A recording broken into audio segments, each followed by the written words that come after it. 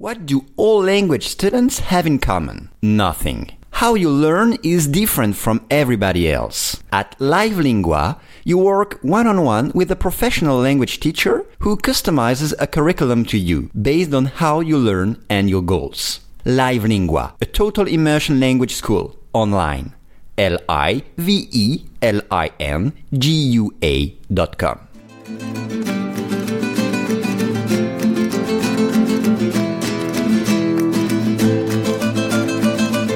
Hello and welcome to Daily Spanish Pod.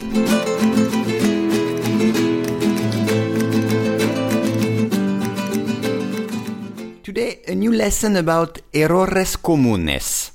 5 errors you should try to avoid.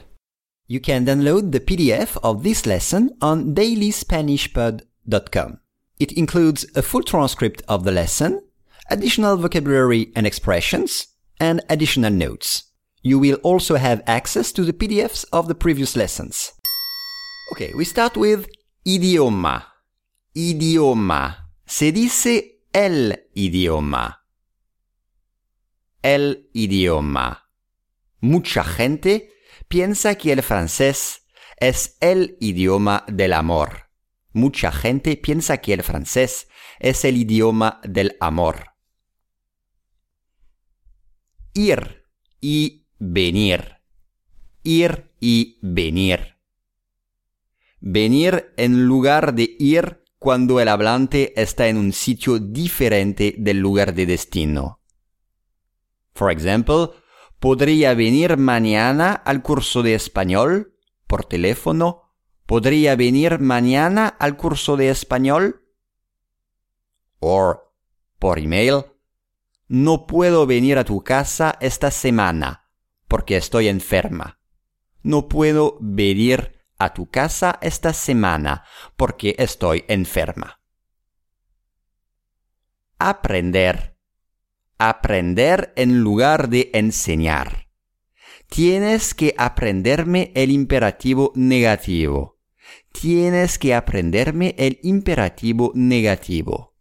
Or, quiero aprender a mi niño a nadar. Quiero aprender a mi niño a nadar. Aprender. Encontrar. Encontrar. Encontrar a alguien en lugar de conocer a alguien.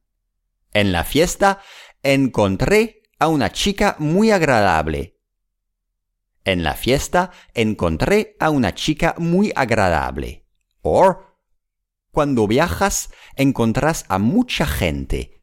Cuando viajas encontrás a mucha gente. And the last error, preguntar. Preguntar en lugar de pedir. Y viceversa. Preguntar en lugar de pedir. For example, me gustaría preguntarte un favor. Me gustaría preguntarte un favor.